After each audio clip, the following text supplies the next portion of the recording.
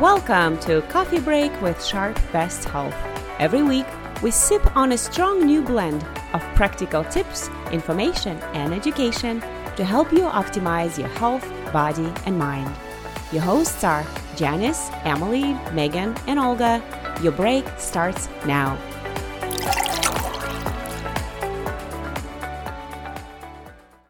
Hello, everyone. Welcome to another episode of Coffee Break with Sharp Best Health. On this episode, you have two team members from Sharp Best Health. I'm Janice, and we also have Emily here with me today. Hi, everyone. Before starting this podcast, we would like to share with you all that our team created 6 well-researched modules on building resilience and cultivating joy. You can find those on SharpNet by searching Cultivating Joy, and these modules were especially crafted during this challenging time to complete at your own pace. We'll add these details to the show notes for this episode. Emily and I are going to dive right into the subject of social wellness, specifically on the topic of social connectedness and improving positive relationships. First, I wanted to give an introduction in regards to what a positive relationship is, and Emily will go into why it matters. So let's begin. Research at Gallup suggests that those who cultivate positive relationships with others in close proximity to them experience better physical and mental health. We all have different levels of comfort when it comes to social interaction. For example, those of us who are introverts may prefer company of our own family or with 1 or 2 friends, while those of us who are extroverts thrive on collecting large groups of friends to socialize with. How do you go about building strong, healthy, positive relationships? One way to find out is by asking yourself, who is in my front row? We are especially influenced by those who are closest to us, our front row. And don't forget to surround yourself with people who make you laugh. If joy had a sound, it would likely resonate as laughter. Oh, that's good. Thank you, Janice, for sharing what a positive relationship is and sort of setting that foundation. And then I'll kind of touch on really quickly about why it matters. So as humans, we are all hardwired to be social and to connect with people, and we need healthy relationships. And we are trying to find new ways to feel better, to be happy, and to be socially connected during a time of social isolation.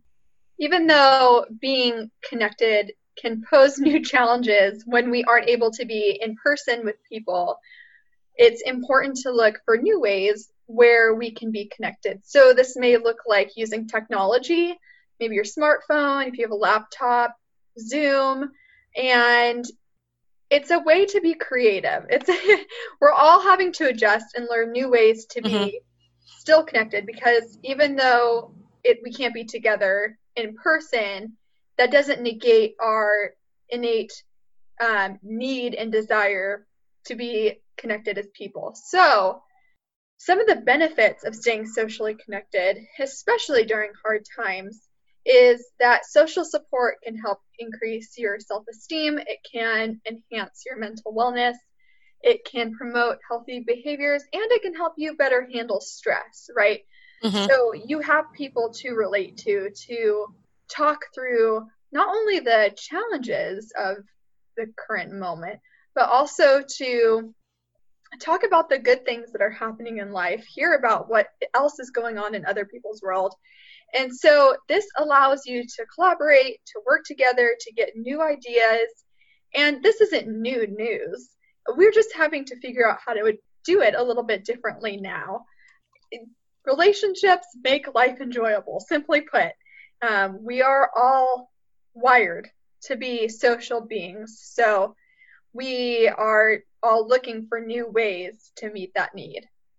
Yeah, thank you, Em, for sharing about why positive relationships matter in life. And I'm going to briefly touch on a few ways to form positive relationships. So first and foremost, being a good listener.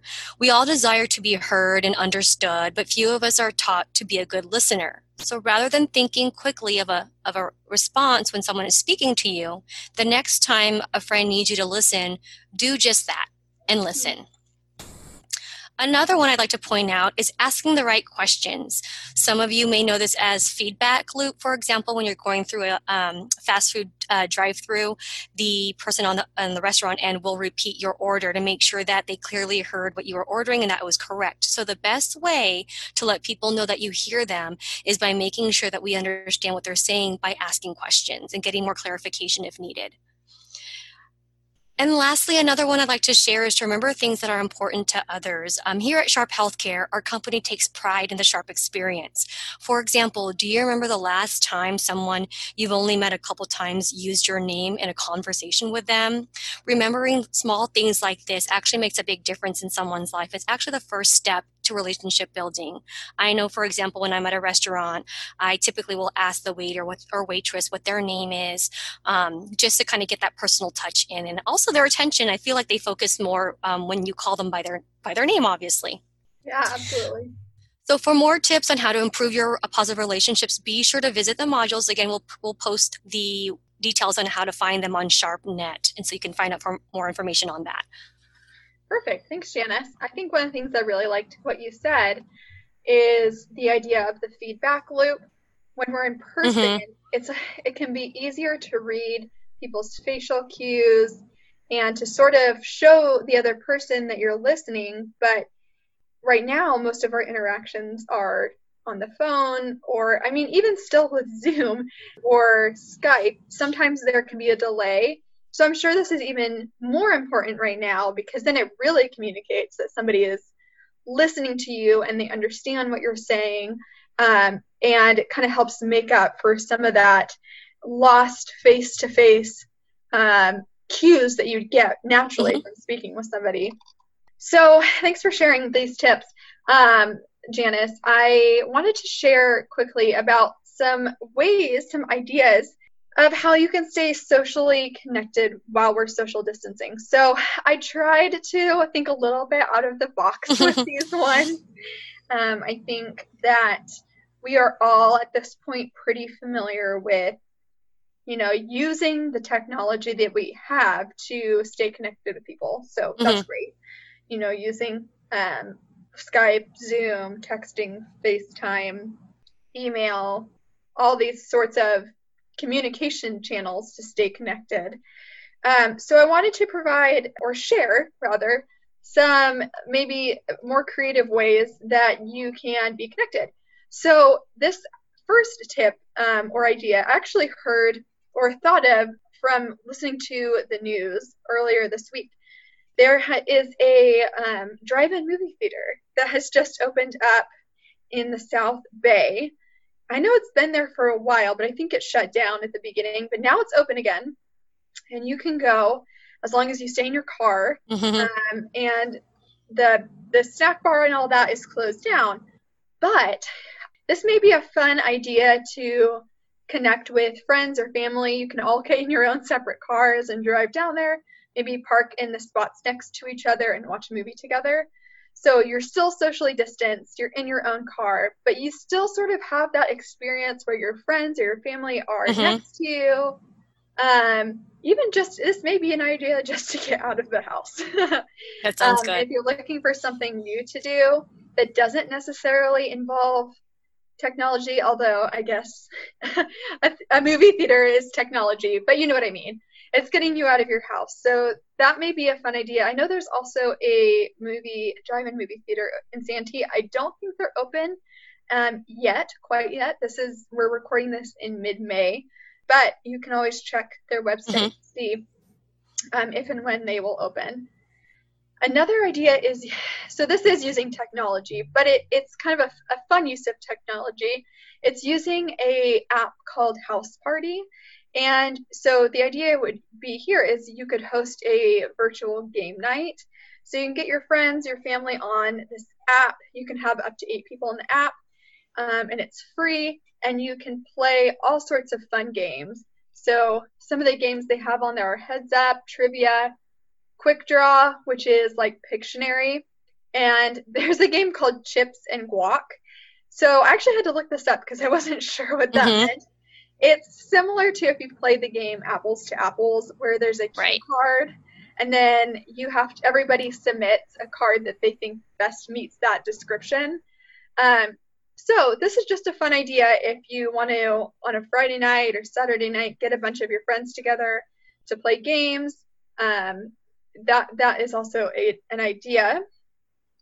And then another third idea is to start a virtual book club.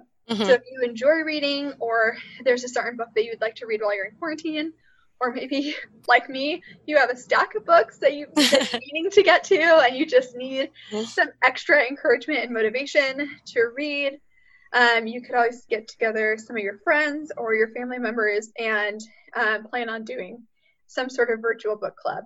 Or they have the audiobooks as well. Oh, that's a great idea.